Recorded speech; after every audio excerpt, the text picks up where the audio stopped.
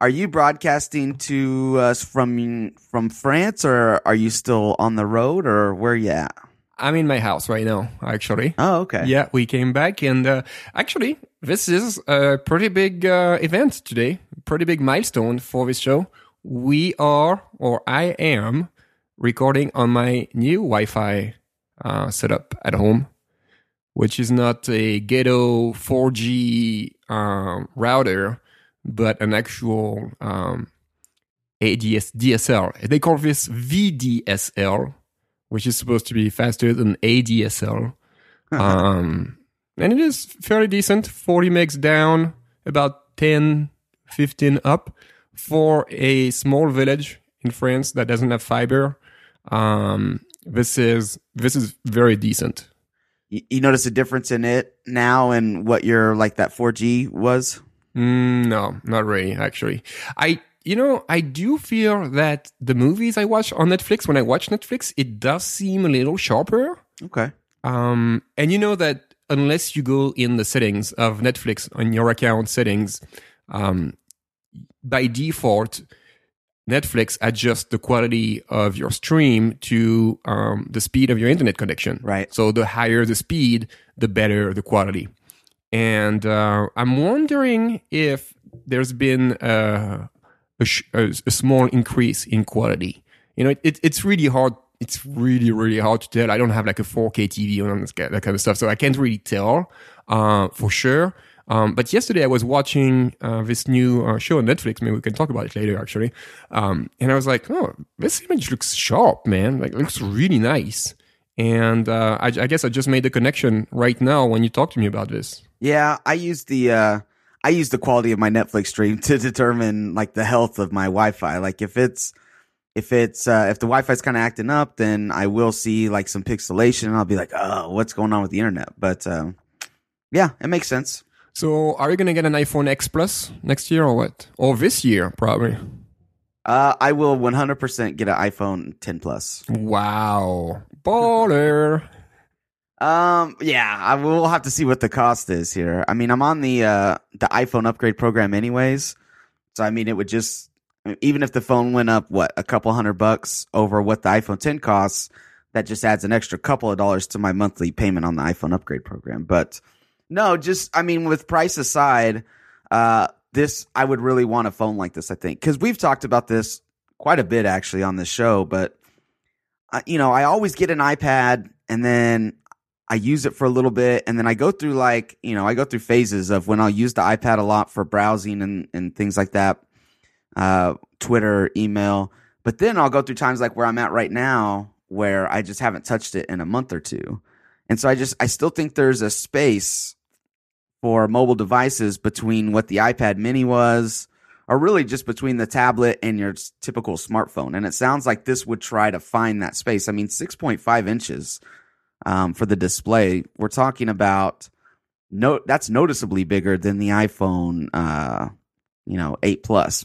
Body-wise, now if it's going to be an edge-to-edge screen because it is an iPhone 10, body-wise it may not be much bigger than the iPhone 8 Plus. Right. But display-wise, you're talking a significant jump where I think I could see, hopefully Apple would give it pencil support. Hopefully that would be on the menu, because that would be a big deal, I think, for sketches, for taking notes and things like that. So I'm all in. When I saw this report, it came out of Bloomberg, by the way, Mark Gurman, pretty accurate reporter. So you have to think they're at least prototype testing this right now. Who knows if they're actually going to release it?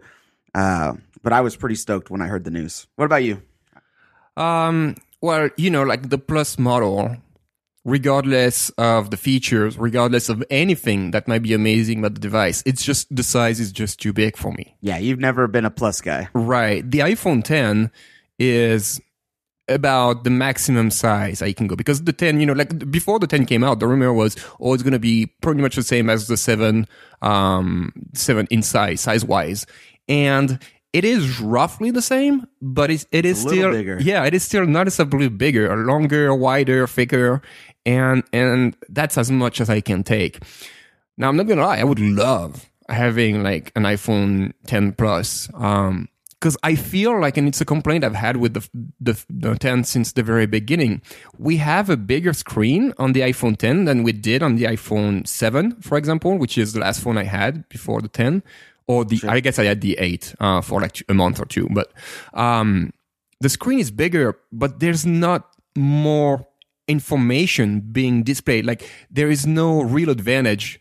So basically your screen is taller. And if you're on Twitter, you're going to see maybe 50% more, like half a tweet more, or maybe one more tweet on your screen. Or if you're in Safari, and you're comparing an iPhone 8 to an iPhone 10, you're going to see a little more text on the 10. But it doesn't take, like the 10 doesn't take advantage of the larger screen size in the way that the iPhone Plus, like the 8 Plus, does.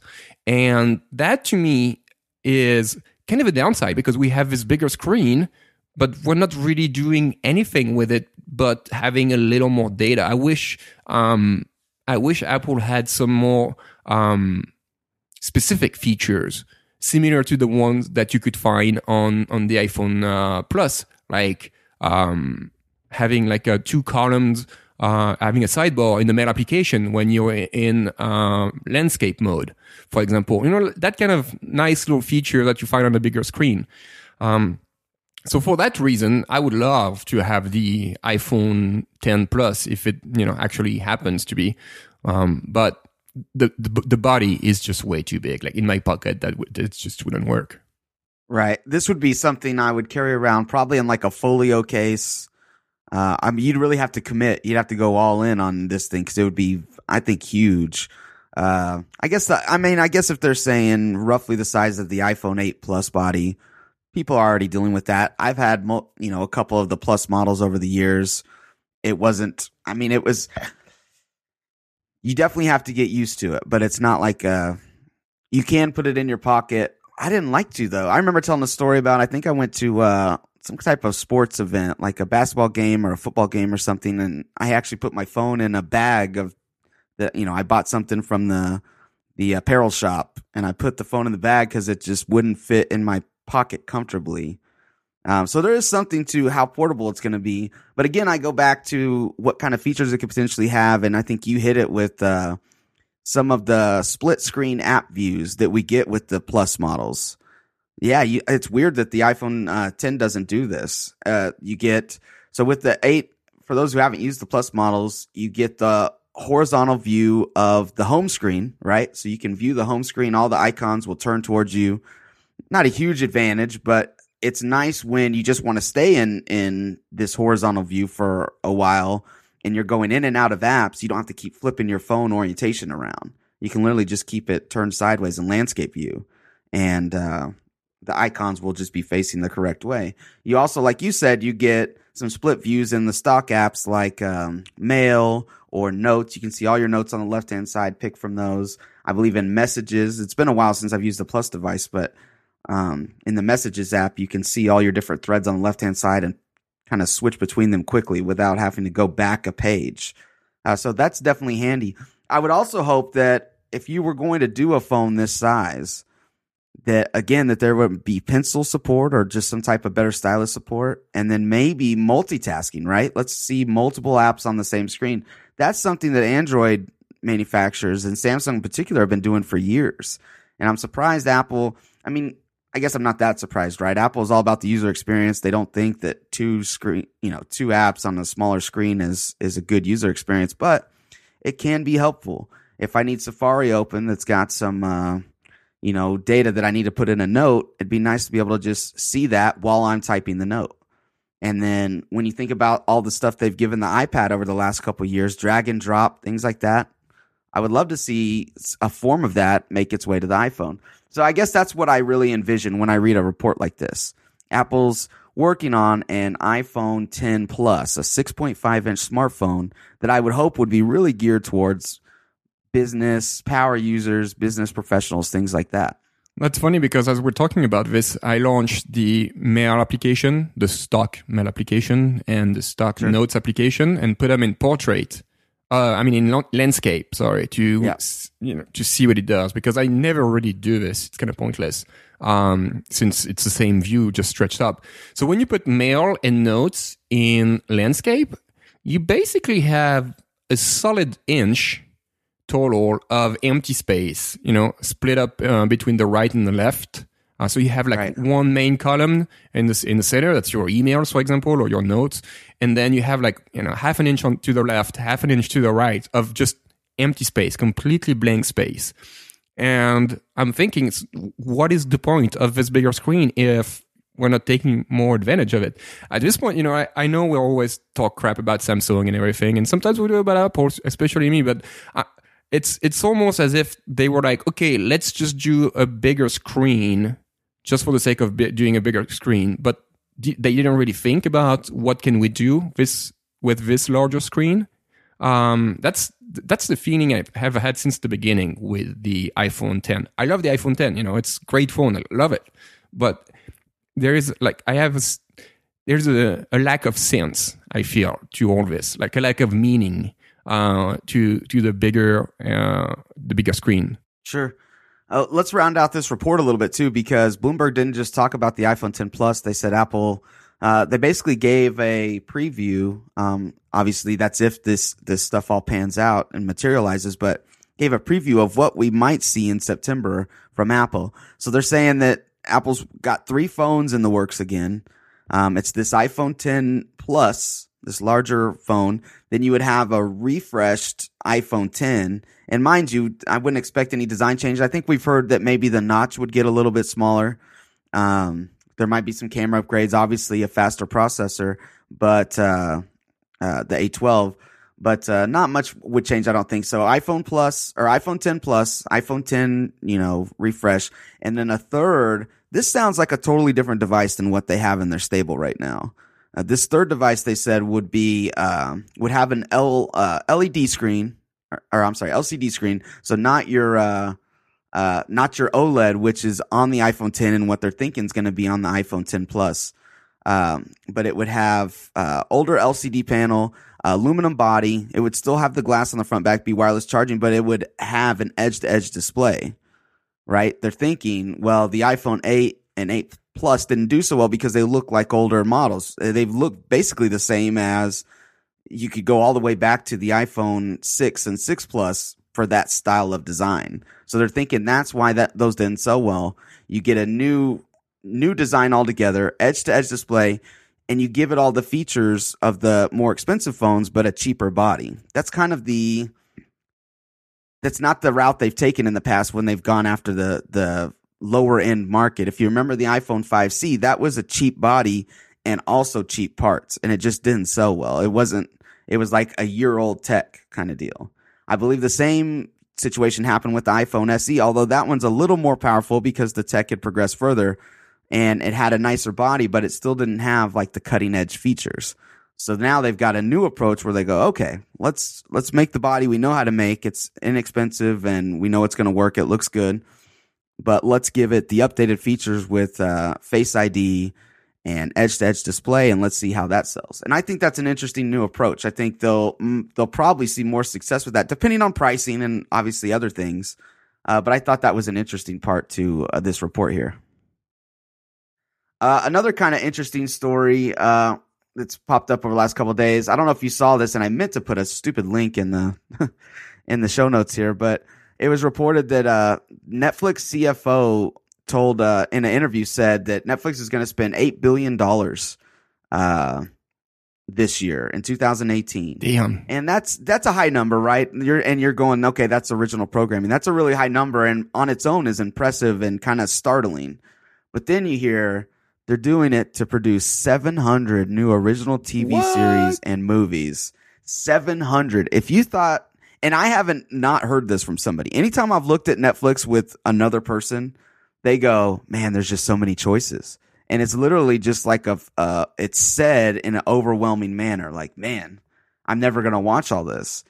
And so when you think about that, what's already available on Netflix, and then you think about they're going to add 700 more options over the next year. And that's just original options. That's not them signing a licensing deal for another popular TV show or movie that's from a different studio. That's 700 new titles from Netflix alone.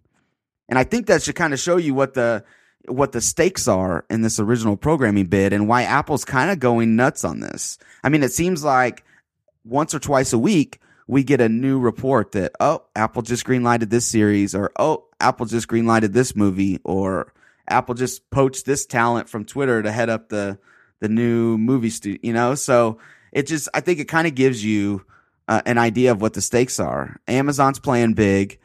Apple's obviously playing big. Netflix has been playing big, and I think that even Facebook is throwing some weight around with. I know they have this Tom Brady special. I believe they also have the Ball is Life, the Ball family, the basketball players. I believe they also have that one. They have a few kind of viral hit shows, so everybody's in the game, and it's just kind of up to us to choose with our dollars where we want to spend it and what we want to watch. I need to clarify something here. That's not 700 different TV shows, right? That's 700 episodes of TV shows. So say there's 10 episodes in a season. It depends, I guess, on the show, but if there's 10, and so that would be 70 shows at 10. That can't possibly be 700 different TV shows. I mean, that's just completely unwatchable. It's just unmanageable. Like, how do you manage 700 different relationships with studios and everything? That can't be right? Well, it says 700 TV shows and movies. So I'm guessing a big chunk of that is movies. Mm-hmm. But I agree. We'd probably need a little clarification on whether it's separate series or just TV shows. But honestly, either way, because of the scale of this, it doesn't make that, like, it doesn't change the statement to me that much if it's individual shows or if it's counting totally different series. Because either way, it's a large number, 700. When you think that those are movies or when you think that those are, I don't know. If you just said 700 titles, we're working on 700 different things for this year. Again, with a service that's already saturated, it just blows my mind. You're going to add 700 new things to that. Yeah. I can't imagine that's 700 different things. You tell me 80 movies, because I see here on Variety.com, 80 movies, about 80 movies. So 700 minus 80, that's 620. And then, I mean, even if you have like 60 different shows at 10 episodes each, that sounds like an insane amount of content. Right. I mean, you couldn't even watch it in a year. You couldn't watch it in a year. Well, maybe if that's your job, like sitting in front of the TV. That's a pretty cool job, by the way. Where do I sign up for that one? Well, just finished Narcos 11, guys. It's really good. So here's my question too would then be, it says new original TV shows, but they already have a lot of original series in the works. Are they counting second and third and fourth seasons to those original TV shows? Yeah, I don't know. Because then that doesn't feel as overwhelming, right? If you're counting season 2 of Jessica Jones, that's already there. Like, you could watch Jessica Jones if you want. That's one option. But if it's a totally different, if they're not counting that at all. So yeah, I guess there's a little bit of nuance here in what that number is. But again, it's just still it's still mind blowing. Yeah. So you're going to spend $8 billion to produce original content, and you've already got like a big share of the pie, right? Netflix has a huge share of the streaming market, and they're just, they're not resting on their laurels. Obviously, they're just going to keep banging it out. And I guess, what else do you want to do if you want to grow? You can bring the service to new countries, right? Right. But that's a limited growth. At some point, you can't create new countries to create new users, but you can create more and more and more and more content to attract more and more people, to be the only service that people talk about. People want to talk about Stranger Things. When you talk about Stranger Things, it's Netflix. When you talk about House of Cards, or when you talk about Narcos, like you were saying, that's Netflix. So if Netflix can have the conversation about more and more and more of its shows, more and more people are going to sign up to see these shows. So that's a great way growing. And I feel like for Netflix, unless you're buying users and spending in marketing to grow, like your content in their case is their best marketing, really. Yeah, I'd agree with that. Speaking of, what's this new Netflix show you're watching? I'm watching a French TV show, so not something you're probably going to be caring about. I got like super excited about this. I was like, cool, he's got a new show. What is it? No, sorry. No, it's a French TV show. It's called Marseille. Marseille is the second largest city in France. It is a city that has the reputation of being fairly dangerous. If you read the news or watch the news, every few days there is like some guys being shut down, drug related murders and stuff like this. It's pretty nasty. Obviously the whole city is not like that. But it doesn't have a great reputation right now. But Marseille is a beautiful city. It's on the Mediterranean Sea, right across the street from the top of the African continent. So it's a beautiful place. But so they have this TV show. It's about the mayor of Marseille, and there is a change of mayor, and it's politics and sex and murders, and it's a great show. Very, very good. But it's in French. They might have it dubbed in English. But it's never as good as watching in the original language. You might watch it, in subtitles, but again, it's sometimes you just want to watch TV to relax and not have to read for an hour. So your mileage may vary, but if you speak French or if you don't mind watching something dubbed in English or with subtitles, give it a watch. It's pretty good. Yeah, it sounds interesting. The city sounds interesting, honestly. Yeah, yeah. Anything else? Any other new shows or movies you've seen lately on streaming? What have I been watching? No, I think that's the only thing I'm catching up with right now. Okay. I was going to say, you can't say Big Brother. Well, they have a new Big Brother since... Celebrity. Yes. Celebrity Big Brother. See, yeah. you know about it.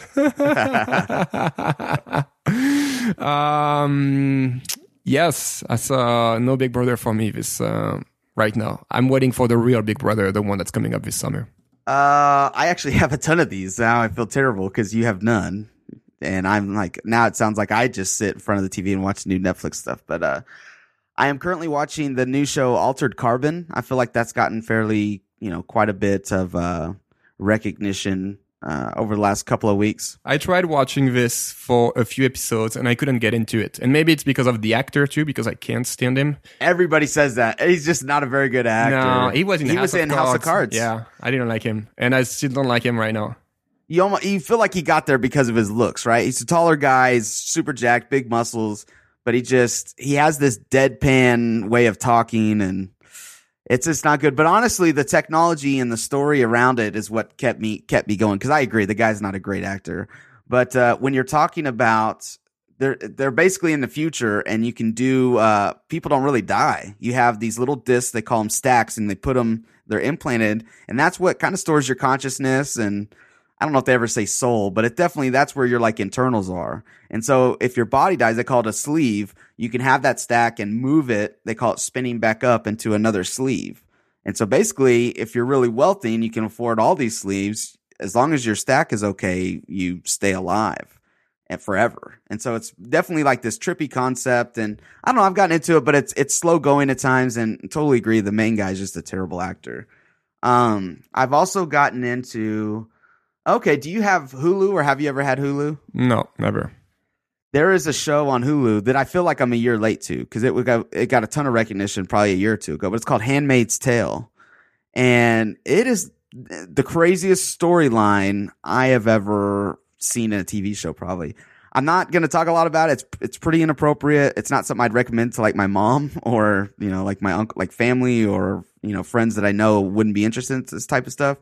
But it's a crazy show. I binged it. I watched the whole first season in a couple of days. It's like 10 episodes.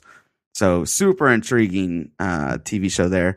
And then one other from Netflix I'll share is Dirty Money. This is really interesting because, the only episode I've watched so far is on Volkswagen. But it was about that whole scandal where Volkswagen sold these diesel engine cars, and they said it's clean diesel. And they told everybody this, and they basically installed software that was made to beat the emissions tests. So these people at the whatever government regulatory agencies would test these, and they'd go in a lab and they'd say, wow, these are burning clean, right in the, the right window of emitted carbon. So they're good to go. And then that was their whole marketing campaign. Here we have a car that gets great gas mileage. It's fun to drive, and it's burns clean. Like, it's not doing damage or nearly as much damage to the ozone and to the earth in general. And then they found out people started testing these things on the road, which is pretty complicated. You have to put these big contraptions in the back of the cars, attach it to the exhaust pipe, and then collect all that data. And it was coming in at like 50 to 80 times higher than what they were. It's not a little jump here. It's not like a little thing. These guys not only were lying, but they were lying huge. And this show is just so well put together, very high production quality, that they just, they interviewed a lot of people. They showed a lot of the court tapes of these people being interviewed by lawyers and litigators and things like that, prosecutors.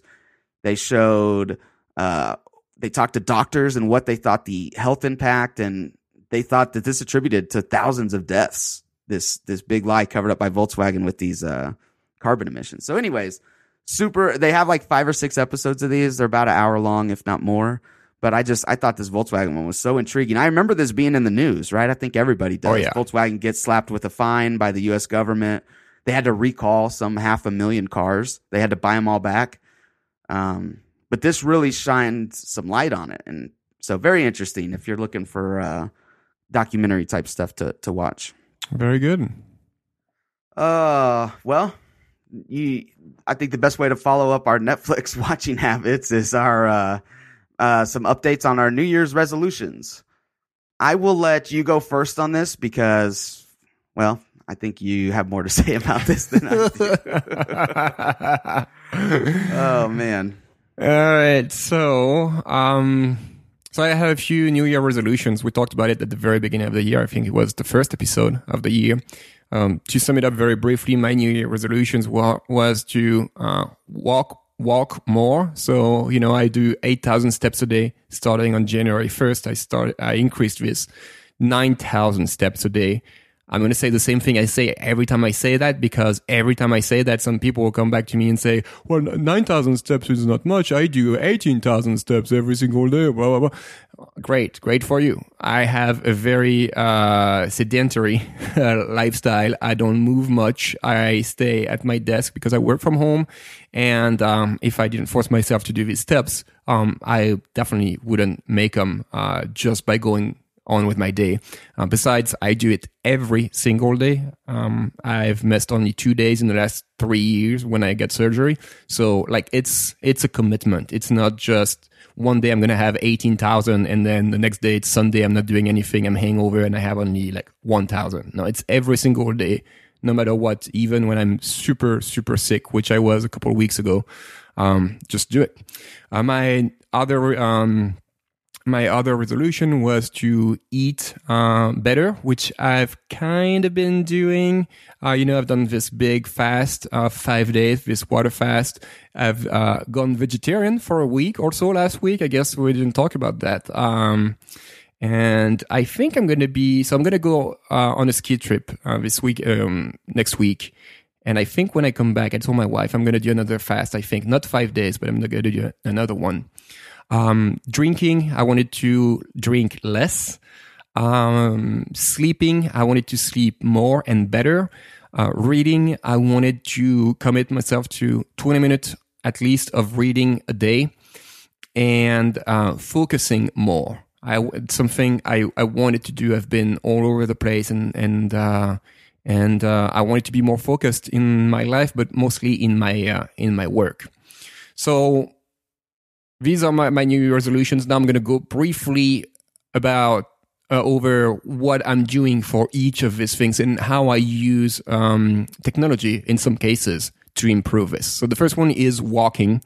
For a very long time, for the past year and a half, I just use the stock health application. I didn't use any specific app for tracking my steps.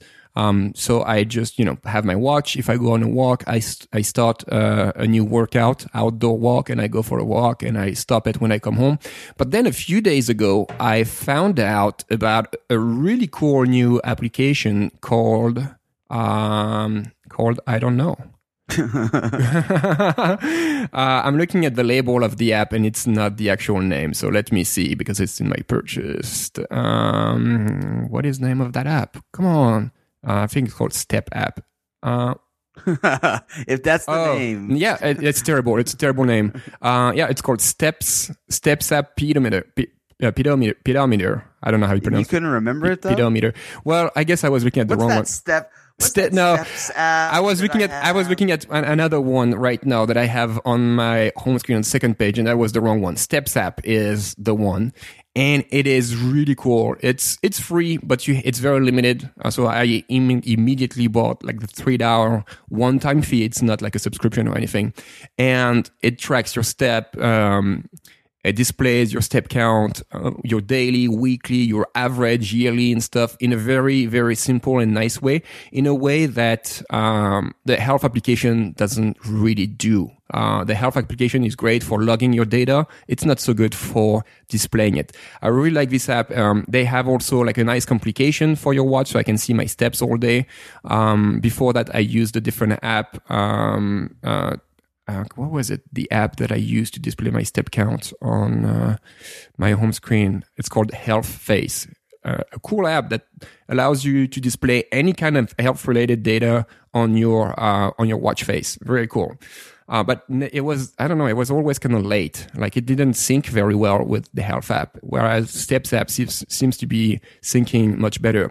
But what I really like about Steps app is that it has, like the watch app as you can start workout directly from the watch app, and the watch app screen when you start a workout is really cool because you actually see how many steps you're making, something that you can't see with the workout application, the stock workout application. You only see the distance, but you don't see an exact number of steps, which sometimes, when it's the end of the day sometimes, and maybe I'm sick and I really don't want to get 9,000 steps, but I still need to do it, I just go and want to have the exact amount of steps and no more because I'm tired or I'm sick. So this app is really helpful in telling me, if I go out and I know I need like 1,600 steps to get to 9,000, then I'll just like stare at the watch just to get this 1,600 and then boom, I'm done. Anyway, so it's a great application, Steps app, and great application for the phone and great application for the watch, which I think is where it shines really much. Eating, I'm not using any app. I'm just trying to be more conscious of it. Right now, I don't know, this past week, I have my family was on vacation, so I was with everybody and we traveled a little bit. So I've been eating crappy pretty much every day. And I know I'm going to be eating crappy for the next week since we'll be at the mountains, eating lots of cheese, drinking lots of wine. I know that's for sure. But when I come back, I'll be back to it. Drinking is something that I don't track with an app, even though I did for a while, but that was too tedious and it didn't bring me any kind of relevant data. I just knew how much I was drinking. But I've been much more aware of it, and I've drastically reduced the amount of alcohol that I drink at night. Before, I used to drink a few glasses of wine every night, and then around 2 a.m, I would be up for like an hour, 2 hours, and I think that was my body processing all this sugar that I had been drinking, in the wine. And since now, most of the time, I just don't drink at all at night. Maybe I'd have a beer before dinner.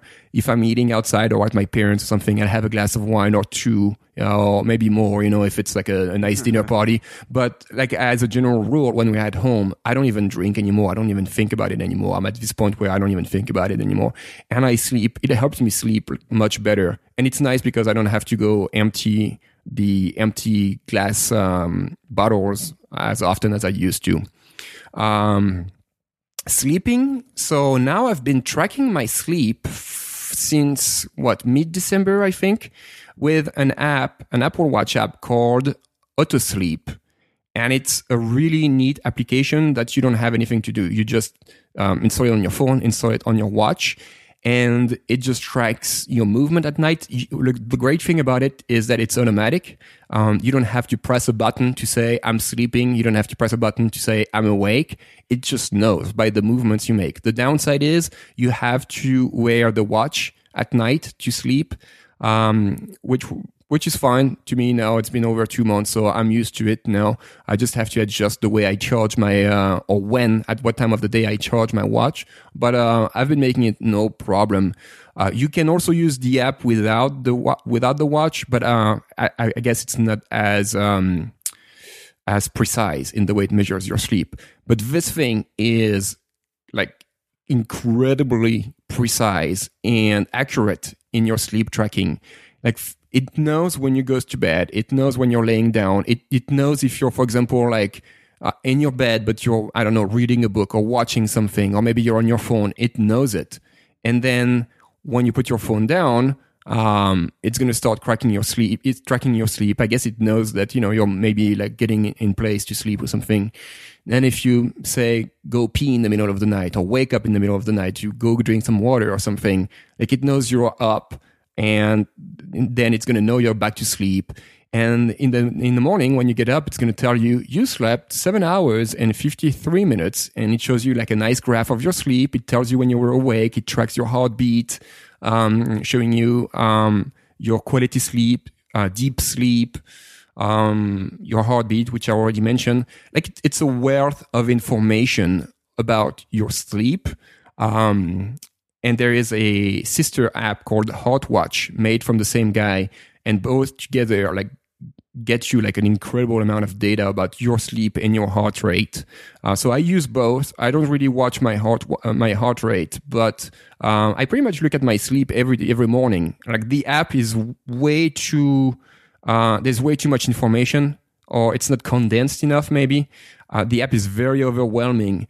But they have like this main screen where it's basically a clock, and it shows you how many hours you were sleeping. For example, I see that this morning I was up from 5:30 to 7, and I couldn't go back to sleep. And then at 7, I went back to sleep a little bit. So I see that there is like this black gap, and I know I wasn't sleeping. It tells me I went to sleep at 1:07. I went to sleep very late last night, much later than usual. And it is, I mean, I remember I put my phone down. It was 1 a.m. And this thing says I fell asleep at 1:07, which seems fairly accurate. I probably didn't fall asleep right away, but it's mighty accurate.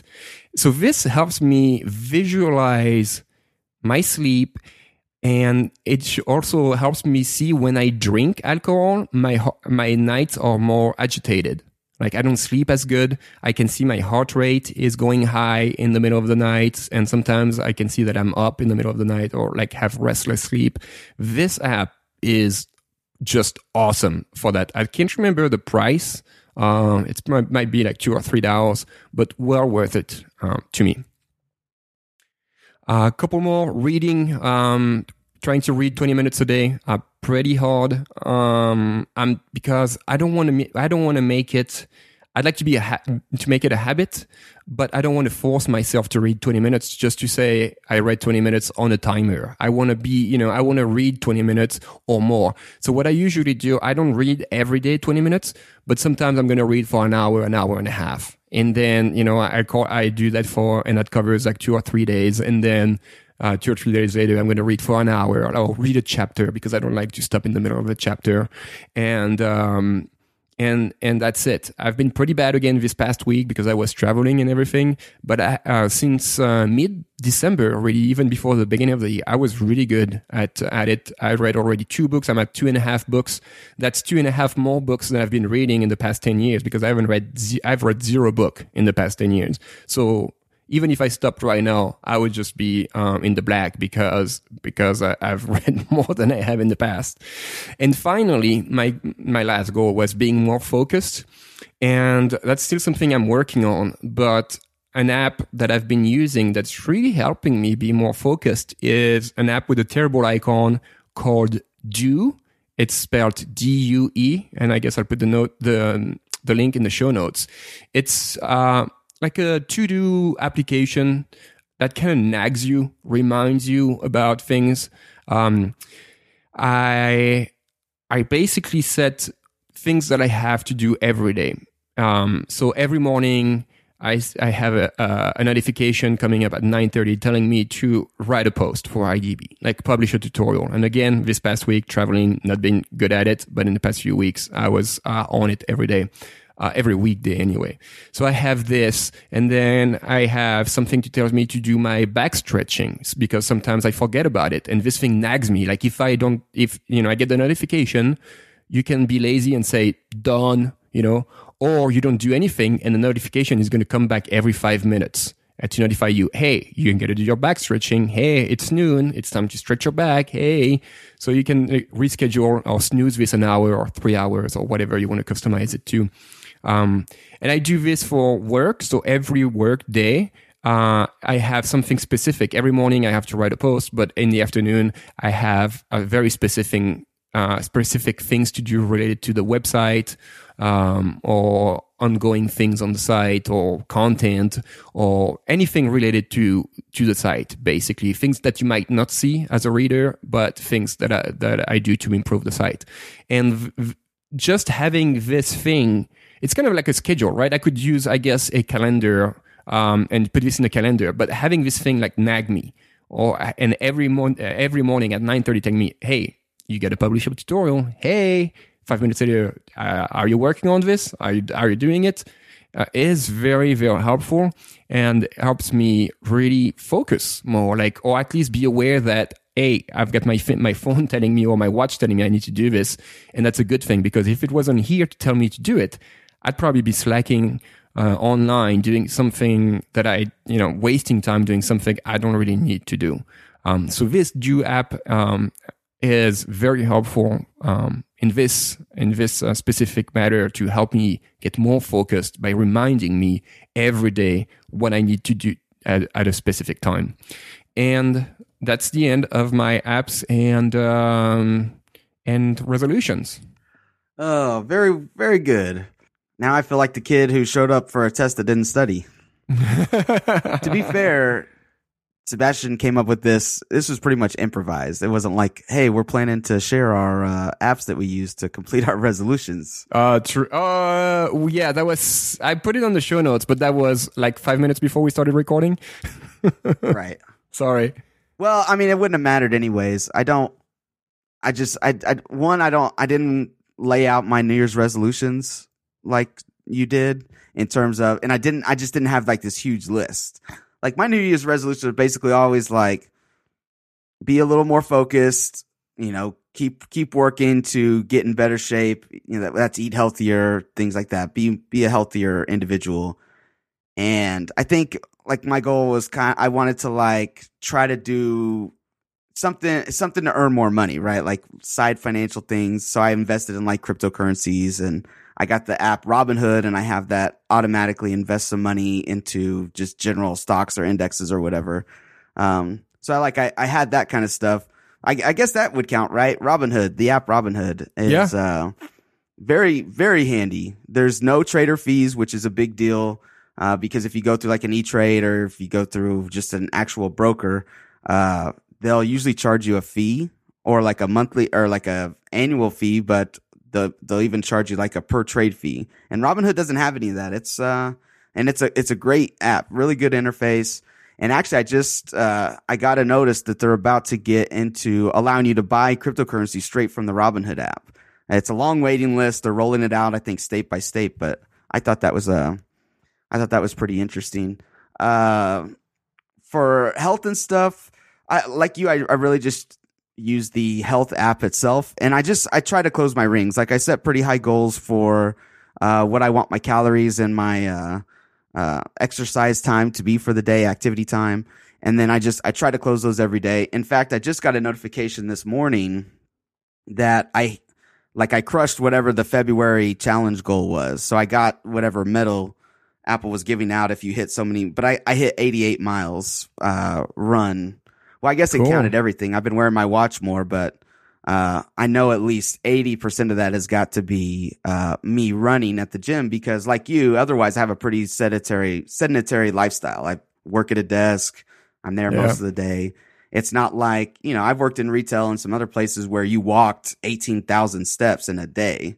That's just part of your workload, but that's just not the case anymore. So I know most of that's running 88 miles. That's pretty good.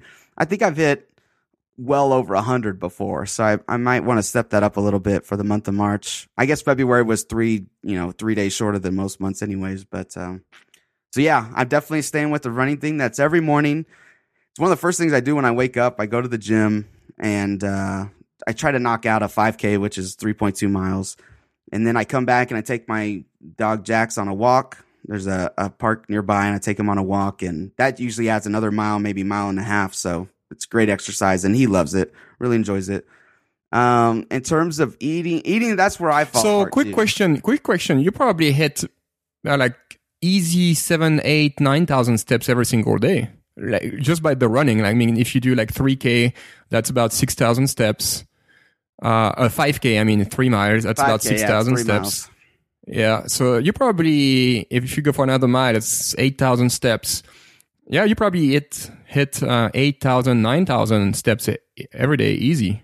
Yeah. I want to say I moved my goal to like 7,000 steps, and I think I hit that most every day. Don't get me wrong. There are definitely some days where maybe I was out too late the night before or something. I still get to the gym. Like, that's what I found is consistency is key. Just get there. Even if you just walk like a mile, even if you're just like, you just feel terrible, it's not going well or whatever, just get there. Get there and put something down on paper, basically. I feel like it's a matter of discipline, like it's like you got to do it. Like my steps, it's discipline. Like you got to do it. I mean, to me, it's personal challenge, personal discipline. I don't have anything to prove to anybody. Sometimes my wife, like right now it was minus 10 degrees.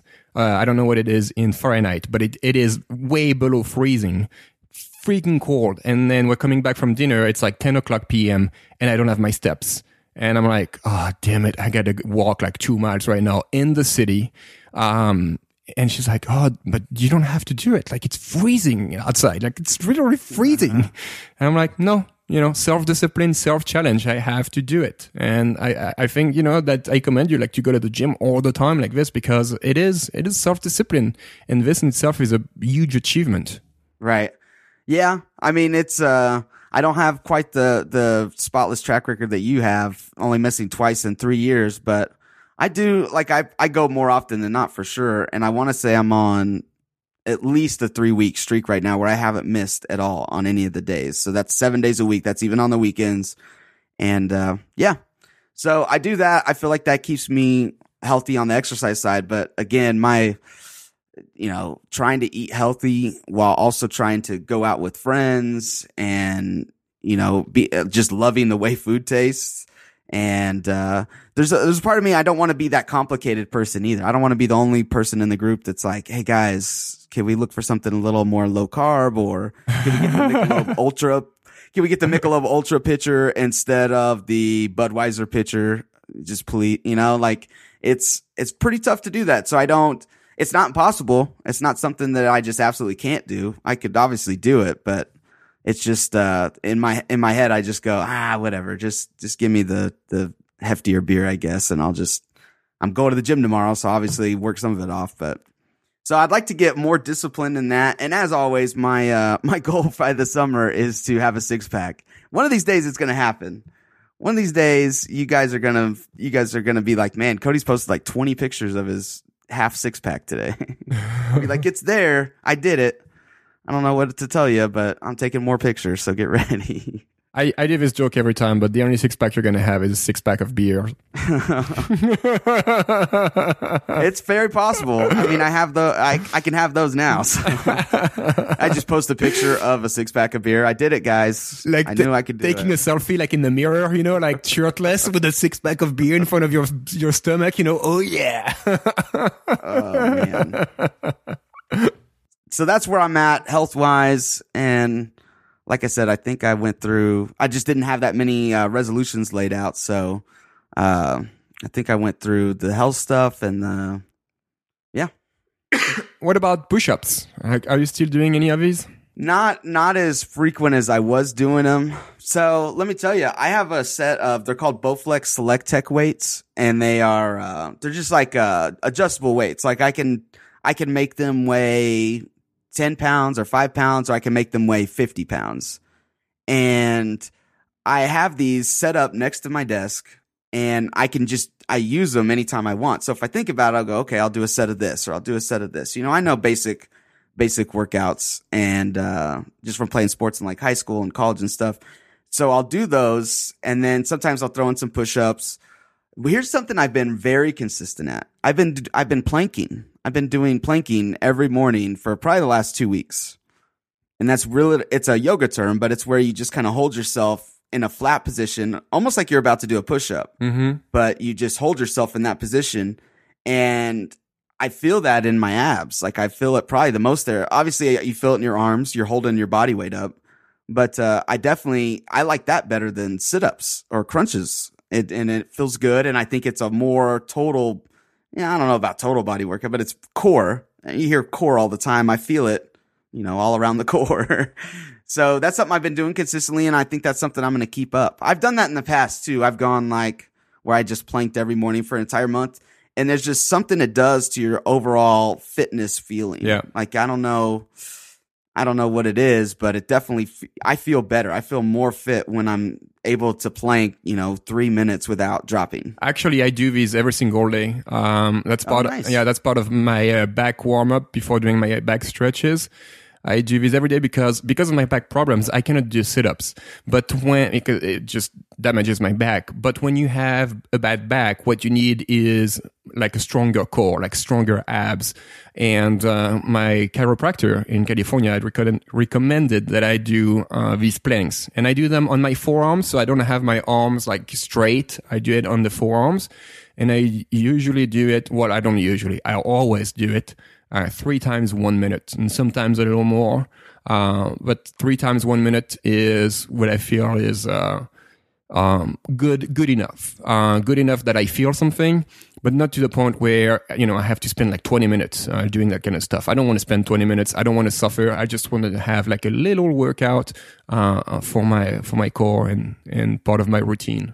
Okay. Do you feel like it's easier to do it on your forearms, or does that make it more challenging? The chiro said that it made it more challenging to be on your forearm. That's why I'm doing it. Yeah.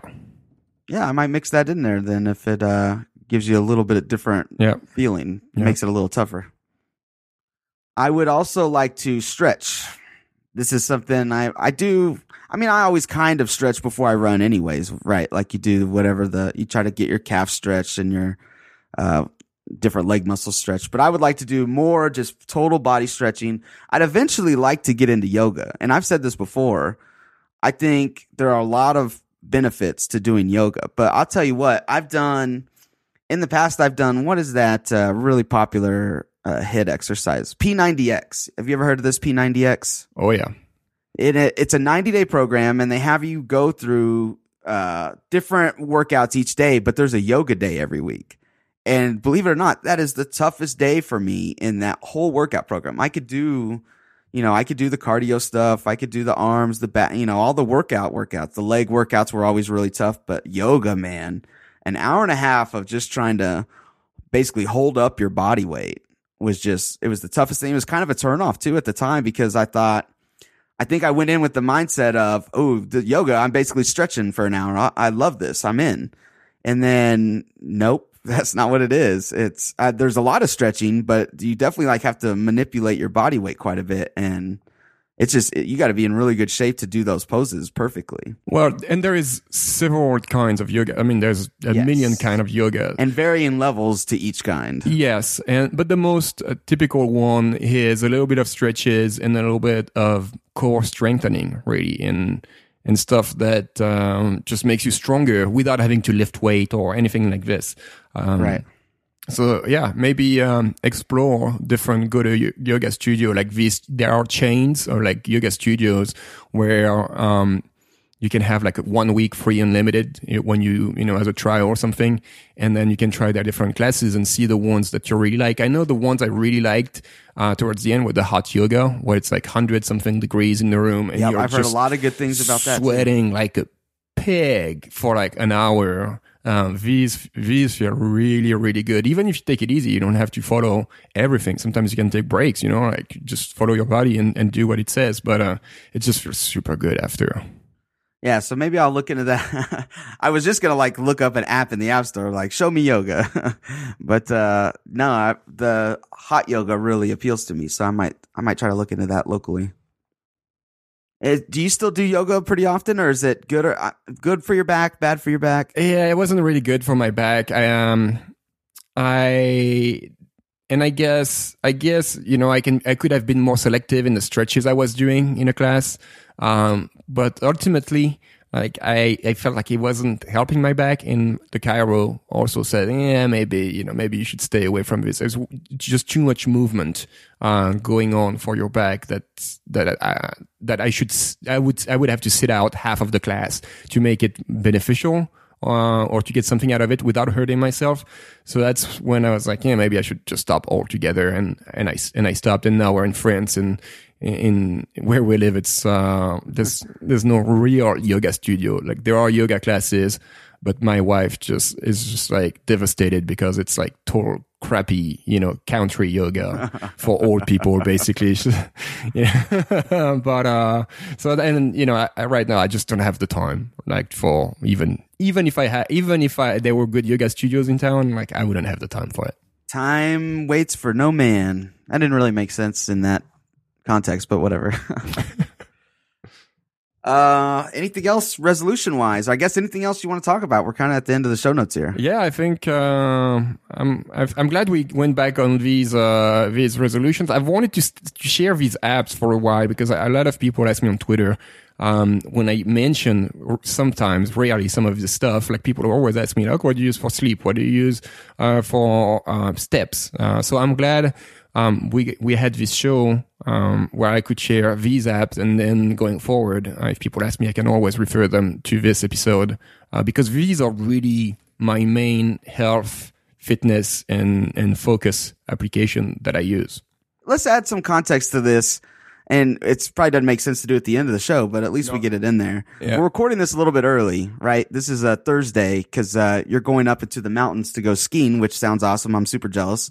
But in the event that Tim Cook steps down from CEO tomorrow on Friday or something crazy happens, then you're like, why would they not talk about this on their Monday podcast? It's because we record a little bit early, but it'll still go out same time. You're still going to get your weekly. Speaking of commitment and discipline, it feels like we've done a very good job of making sure we get a weekly show in every week over the last couple of years now. So we did it again this week. And, but yeah, just for a little context in case you're like, why are they not talking about this huge news story? Well, it's because we recorded it before it came out probably. Yep. But that's it. That's all I got. I hope you, enjoy your little vacation. Have fun with putting those chains on those tires. Oh.